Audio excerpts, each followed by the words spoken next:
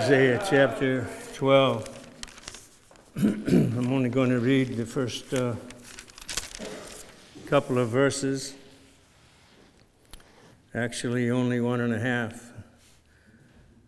And then I'd like to ask Neil if he would pray God's blessing upon the delivery of his truth.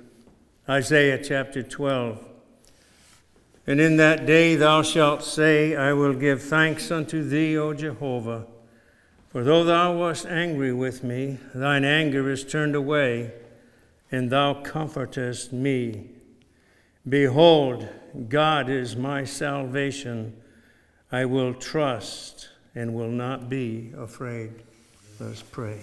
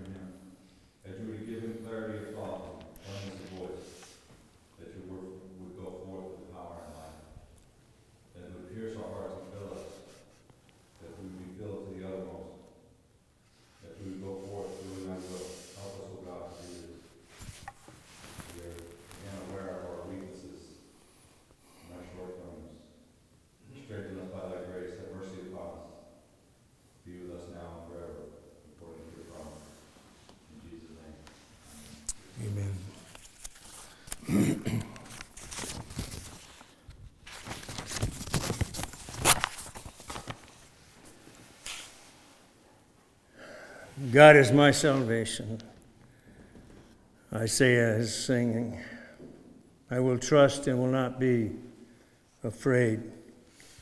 It appears that Isaiah may have had a psalm. We've been referring to this as the Psalm of Isaiah, but it appears that he may have had Psalm 62 in his mind or his memory when he penned his own psalm. Psalm 62 is a psalm of David. And in verses 5 through 8, the sweet psalmist of Israel has said, My soul, wait thou in silence for God only, for my expectation is from him. He only is my rock and my salvation. He only is my salvation, David has said. He is my high tower, I shall not be moved. With God as my salvation and my glory. Again, God is my salvation, David cries out. And my glory, the rock of my strength. And my refuge is God. Trust in him at all times, ye people. Pour out your heart before him. God is a refuge for us. Selah. It's not hard to at least imagine that Isaiah was echoing this Psalm of David. Of course, the truths are something that he could have had in his own mind and heart apart from David's psalm. Nonetheless, there is a unity here, is there not, between the psalmist and the prophet. Verses 3 and 4 are quite contrary. And I'm talking about verses 3 and 4 of the 5th chapter of Isaiah's prophecy. They're speaking of the wicked, whereas the first two verses of this song within a song, or this song within a psalm, or this psalm within a song, whichever way we care to look at it, Isaiah says in chapter 5, Let me sing for my well-beloved a song of my beloved, touching his vineyard. My well-beloved had a vineyard in a very fruitful hill, and he digged it, and gathered out the stones thereof, and planted it with the choicest vine, and built a tower in the midst of it, and also hewed out a winepress therein. And he looked that it should bring forth grapes, and it brought forth wild grapes. This could be considered a dirge when we leave these first couple of verses in the 5th chapter.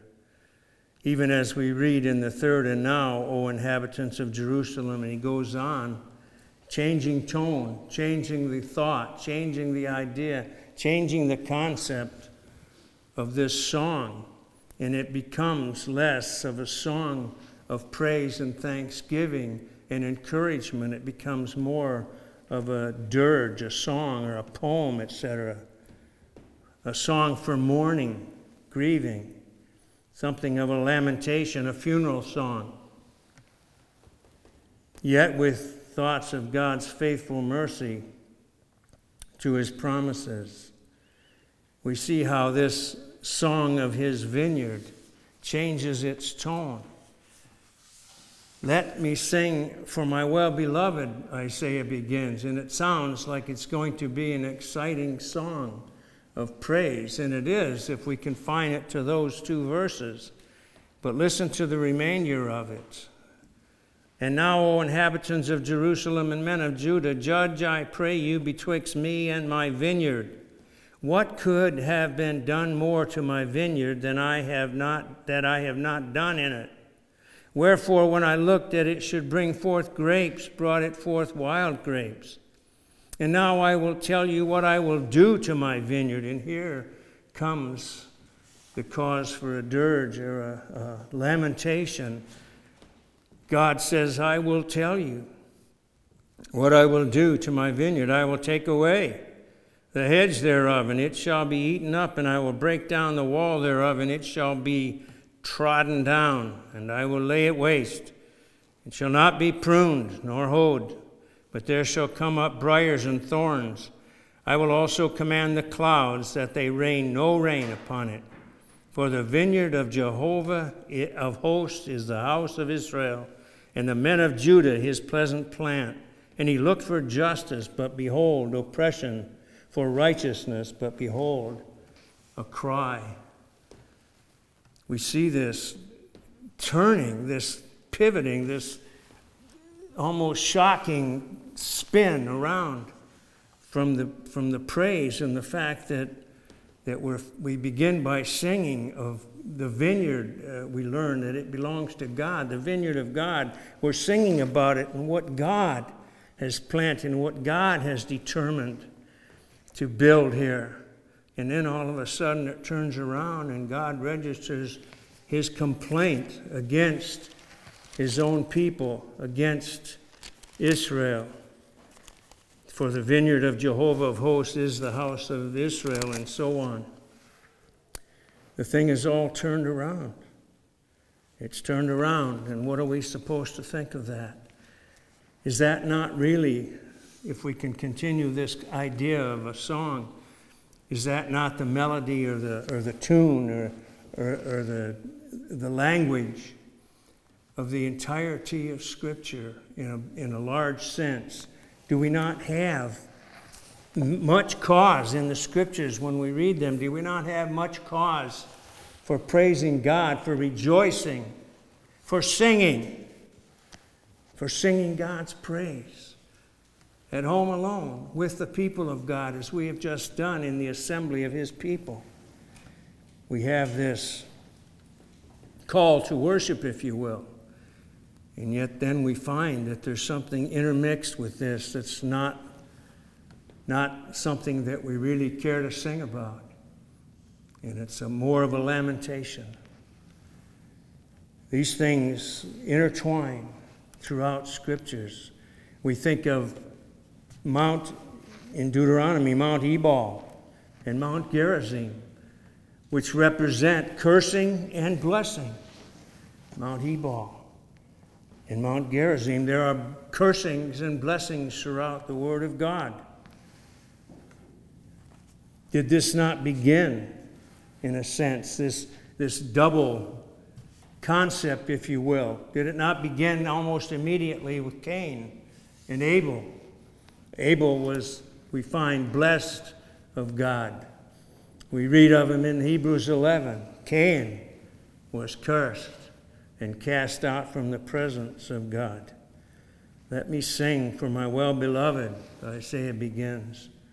But then God intersects, if you will, that praise and that blessing and so on, that God had actually planted this vineyard. He had set it in place. He had done the digging. He had made a wine press in it. But then he begins what we may call, in contrariness to this blessing, cursing, God begins. He says, now I will tell. Well, he asked the question, what could have been done more to my vineyard that I have not done in it? What else could I have done? What did I fail to do, in other words? And he says just a few words later, and now I will tell you what I will do to my vineyard. I will take away the hedge, it shall be eaten up. I'll break down the wall, it shall be trodden down. I will lay it to waste, it shall not be pruned. There shall come up briars and thorns. I will command the clouds that there be no rain. For the vineyard of Jehovah of hosts is the house of Israel. And so on. This cursing. And as I've suggested, this would probably be more properly called a lament, or even perhaps in the terms of some of the Psalms of David, even perhaps an imprecatory psalm. God himself calling upon his people, calling upon them, and asking this question, what could I do? And he calls upon them, judge, I pray you, betwixt me and my vineyard. You judge. Here's what I'm telling you. I did all this. And here's what they did. They brought forth wild grapes. And it could be considered an imprecatory psalm, the invoking of evil upon anyone. I will tell you what I will do to my vineyard. We are still, I believe, witnessing the good news and the bad news, are we not? We see that again and again throughout the scriptures. Men being blessed with so much, and yet abusing that blessing. Even as, in fact, Chuck just read about Belshazzar with all that he had. And he abuses it. He idolizes gold and silver and so on. He mocks the symbols of God's temple and abuses them. And the end of the message to him is basically, your days are numbered. And they certainly were. And this, of course, is employed by Christ in the gospel narratives, this idea, this figure of a vineyard. Christ speaks about a vineyard in his narratives in the Gospels. Are we not reminded by these denunciations that we read of and that we hear of? Are we not reminded of God's magnificent grace for the remnant? In other words, the good grapes, be there any.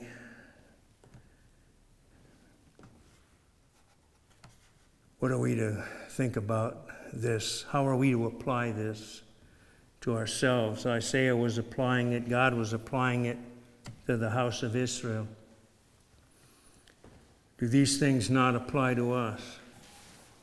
We're looking at this parable, this song of the Lord's vineyard within the body of these 12 chapters. And this is what has elicited this psalm of praise from Isaiah. And yet it's up and down, isn't it? It's to and fro. It's blowing in the wind. We don't know what to make of it. The behold that we read of, the behold suggests that we are not singing. Not singing just to hear ourselves. We're singing not just for our own reception of these wonders, but for the reception of our sisters and brothers among us, as well as singing unto God his praise. Have you ever considered that when we sing, we're singing unto one another, as well as to God, to encourage one another, admonish one another in psalms and hymns and spiritual songs, We're admonishing, we're teaching one another. We're pronouncing blessing upon one another on many occasions, of course. But God's sovereign grace is the only reason that there are any good grapes at all. Bad grapes are the the fault of the grapes. And it's only God's wonderful grace, His sovereign grace, that there are any good grapes at all. God has done all these things as He speaks what He has done for His vineyard. He's done so many things in so many parts of the world. He's blessed over the centuries, over the millennia. He's blessed men with many things. He's blessed us in this land. No one could dispute that. He has blessed this country.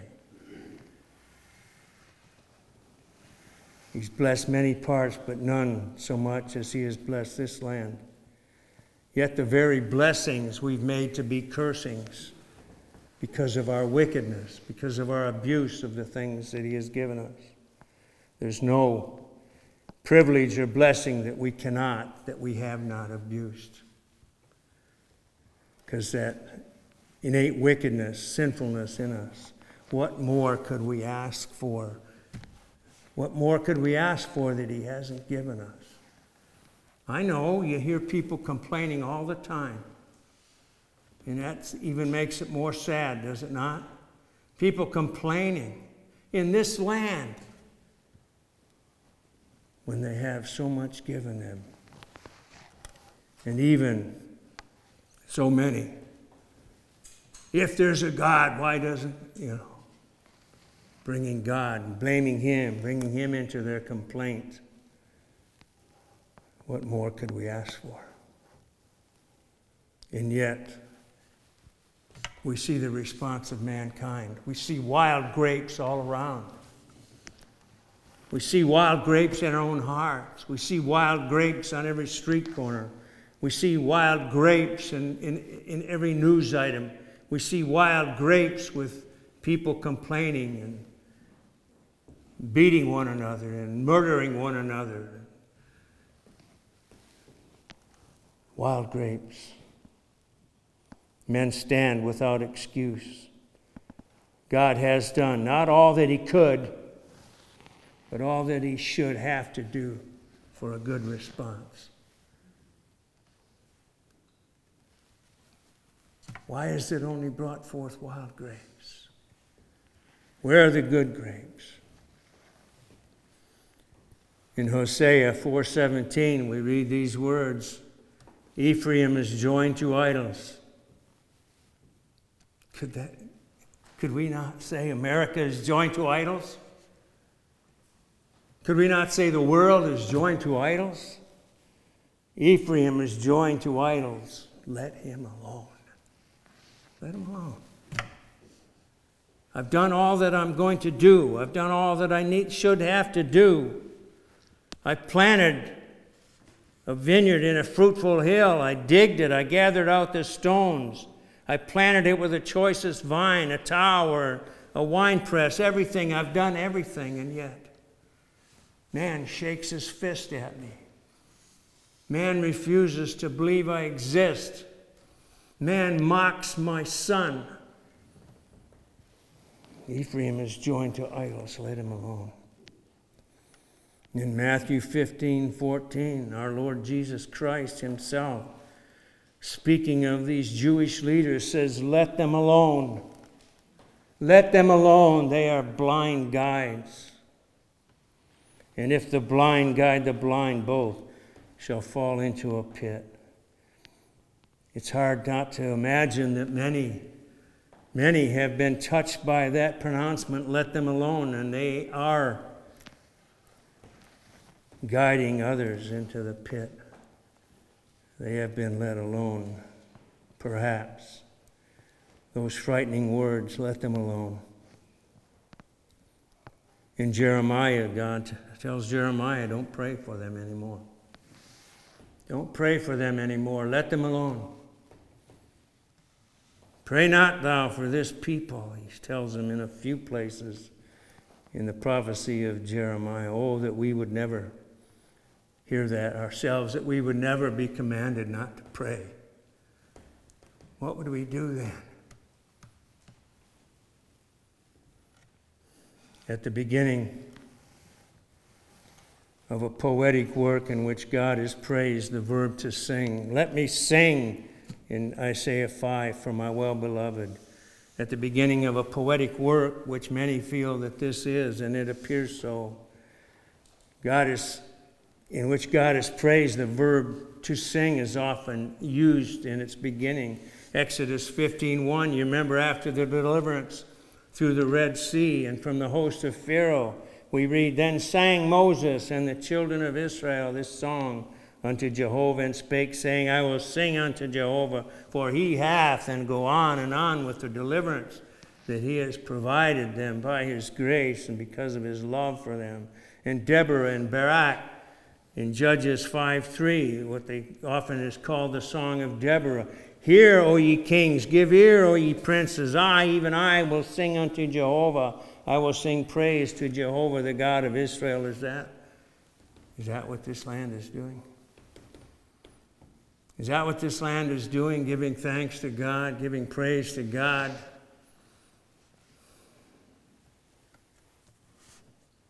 Someone that they don't even know. Someone that they won't even name. Somebody up there likes me, somebody said. But he didn't give thanks. There's blessings and there's cursings. We read in Psalm 80 that what we could, I suppose, call that Psalm of the Vineyard. Psalm 80, the Psalm of Asaph. In a few of the verses there, 8 through 11, Asaph says, Thou broughtest a vine out of Egypt. Thou didst drive out the nations and plantedst it. Thou preparedst room before it, and it took deep root and filled the land. The mountains were covered with the shadow of it, and the boughs thereof were like the cedars of God. It sent out its branches unto the sea, and its shoots unto the river. It's very easy to imagine this being spoken of our country. It took deep root. The mountains were covered with the shadow of it. The boughs were like cedars of God. It sent out its branches unto the sea, unto the Pacific, unto the Atlantic. And what has been the result? What has been our thanksgiving? What has been our praise? This country. What has been our response to the mercies of God? In Isaiah 27, this is what the response should be. At verse 2 of 27, In that day, a vineyard of wine, sing ye unto it. I, Jehovah, am its keeper. I will water it every moment, lest any hurt it. I will keep it night and day. Wrath is not in me. Would that the briars and thorns were against me in battle. I would march upon them. I would burn them together, else let them take hold of my strength, that he may make peace with me. Yea, let him make peace with me. In days to come shall Jacob take root. Israel shall blossom and bud, and they shall fill the face of the world with fruit. God is so patient, so long-suffering, so merciful. In the face of rejection, in the face of cursing his name, he continues to provide blessings for a people that don't bless him. Blessings and cursings, on and on. Christ's parable in the Gospels, in Matthew and Mark and Luke, we can look at Luke's, the language of Luke at chapter 20. And at verse 9, he began to speak unto the people a parable. A man planted a vineyard, and so on. He sent out unto the husbandman a servant that they should bring him the fruit of the vineyard. You know that parable. You've heard it before. You probably read it a number of times. The husband or the people that he had let the vineyard out to, they eventually killed his own son when he sent him unto them. The scribes and the chief priests sought to lay hands on him after he told that parable. Why? Because they feared the people. Why? Because they perceived that he spake the parable against them. He knew that he was speaking a parable against them. He knew that it was they and their fathers that he had let this vineyard out to. And that when he sent his servants to receive the fruits thereof, and even eventually his own son, they killed him. Such remarkable wickedness. They perceived that he spake this parable against them. Cursing and blessing, Ebal and Gerizim, backward and forward. God is so gracious and God is so long-suffering. He waits upon people. He does them good while they do him evil. We see how that Israel was eventually, and Judah in particular here in Isaiah's prophecy, we see how that they were eventually cast out. Isaiah spoke the parable of them. They were led captive to Babylon. They were exiled. We see how that Babylonians carried away apostate Israel according to the prophecy. We can only wonder. We read also Christ's own prophecy in Luke 19 when he was weeping over Jerusalem. O Jerusalem, Jerusalem, and he prophesied and stated that there shall not be one stone left upon another. Jerusalem shall be destroyed, and it was. Judah was carried away. Jerusalem was destroyed in AD 70. When is the judgment going to be meted out to this country? Do we think that we're going to escape? Do we think that this land is something special that's going to escape the judgment of God? When is judgment going to be meted out to this country? When is it going to be meted out to the apostate church in America? Buildings, peoples gathered together, calling themselves churches, claiming that they're preaching the gospel of Jesus Christ, when they're preaching the gospel of men. Even Pope Francis, just a couple of days ago, charged his Catholics with living double lives, worse than atheists. Did you ever think to hear something like that from a Roman Catholic Pope about his own people? How bad has it become in this country when that takes place? All hypocrites live double lives. That's the definition of hypocrisy. But for this man heading this large, numerically large church to say that, to admit that about his own, I find remarkable. You remember how that we're told in the scriptures, and Abraham, I believe, was told that his people would come in back into that land promised to him when the iniquity of the Amorites was full. And it happened when the iniquity of the Amorites was full. When is the iniquity of the Americans going to be full? Light and darkness, one is written. Salvation and judgment go together and form the concept, the day of the Lord. Hence Isaiah can speak of judgment and punishment, and in the next breath, as it were, of salvation also. Do you see that? Ebal, cursing, Gerizim, blessing. He can speak of judgment and in the next breath of salvation. All of these phrases that he uses refer to the same period, the time when both judgment and salvation will come to the earth. God will manifest himself as judge and yet as Savior, will he not? When thy men shall fall by the sword, and thy mighty in the war. And almost in the same breath we read, yet in that day shall the branch of Jehovah be beautiful. It's hard to wrap your arms around this contrast. That same writer said, here is a pithy philosophy of the history of Israel. Israel was chosen and blessed of God through his wondrous grace.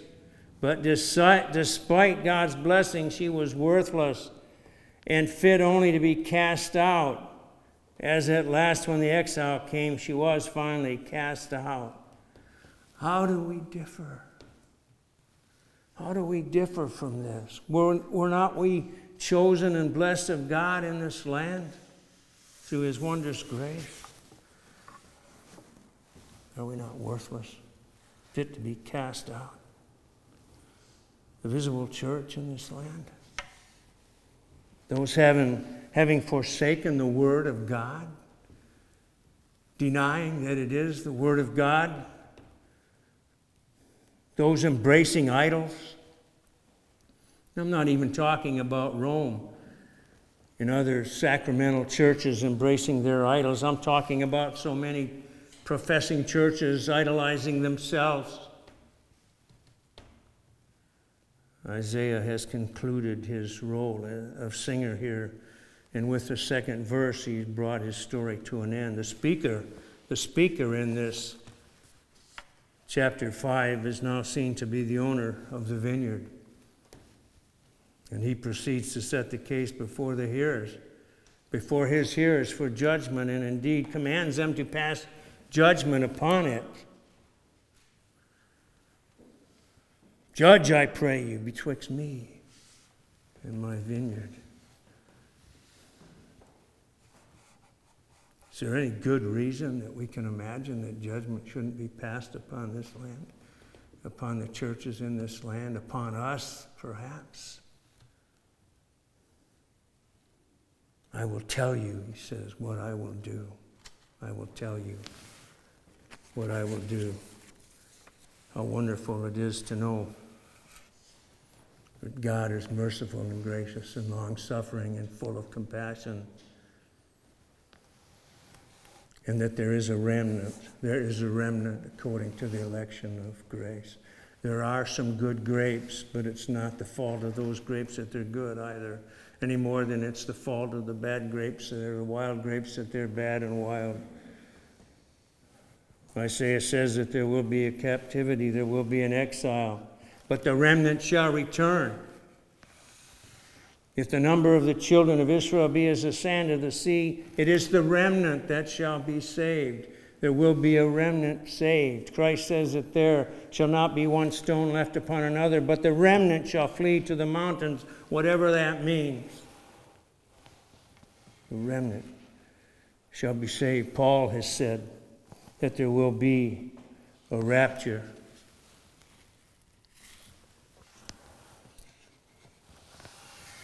The dead in Christ shall rise first, then we that are alive, that are left, shall together with them be caught up in the clouds to meet the Lord in the air. 1 Thessalonians 16 and 17 of the first chapter. But this is no secret rapture.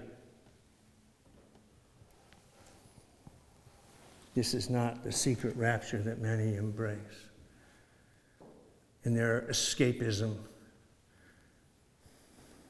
They have a fire escape gospel, and they have an escapist eschatology that they're just going to be raptured out of any problems. But Paul does speak in Thessalonians of this true rapture. It's no secret rapture. Does it strike you as secret? For the Lord himself shall descend from heaven with a shout, with the voice of the archangel, with a trump of God. Does that sound secret? That will be an exceptionally loud secret. This revelation of the Lord Jesus from heaven with the angels of his power in flaming fire, rendering vengeance to them that know not God and to them that obey not the gospel of our Lord Jesus. who shall suffer punishment, even eternal destruction, from the face of the Lord and from the glory of his might. There shall be no secret about it whatever. But Paul continues in that epistle. He says this takes place when he shall come to be glorified in his saints. Again, it's cursing and blessing. It's casting out and bringing in. When he shall be glorified in his saints, when he shall be glorified with the remnant, he shall then see of the travail of his soul and be satisfied. And to be marveled, Paul goes on, in all them that believed in that day. The remnant according to the election of grace.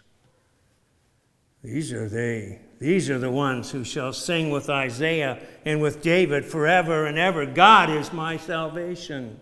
I will trust and not be afraid. The remnant is the elect.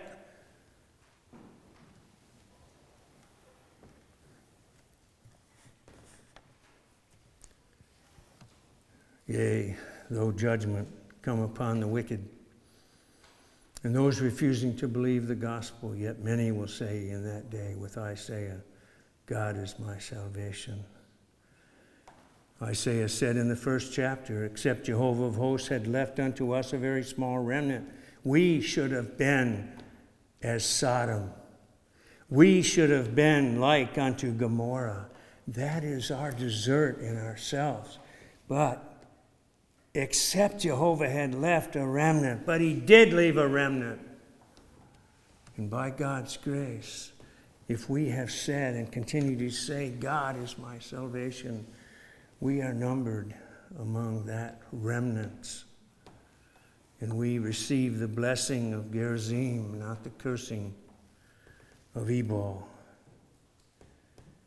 Praise God for his electing grace. Praise God that there is a remnant. Praise God that he is our salvation. Let us pray. Our Father, we do thank thee that thou hast taught us, O Lord our God, that thou art our salvation. Sometimes we confess, we cry out. We cry out, O Lord God, why me, Lord? What have I ever done to deserve even one? And Father, thy word comes resounding back to us. Nothing. You have done nothing, but I have done it all. Oh, Lord our God, we thank thee for thy so great salvation through the blood of thy Son, the Lamb of God, Jesus Christ, in whose name we pray. Amen. Would you stand, please, for the benediction from Psalm 3 in the 8th verse? Salvation belongeth unto Jehovah. Thy blessing be upon thy people. Selah.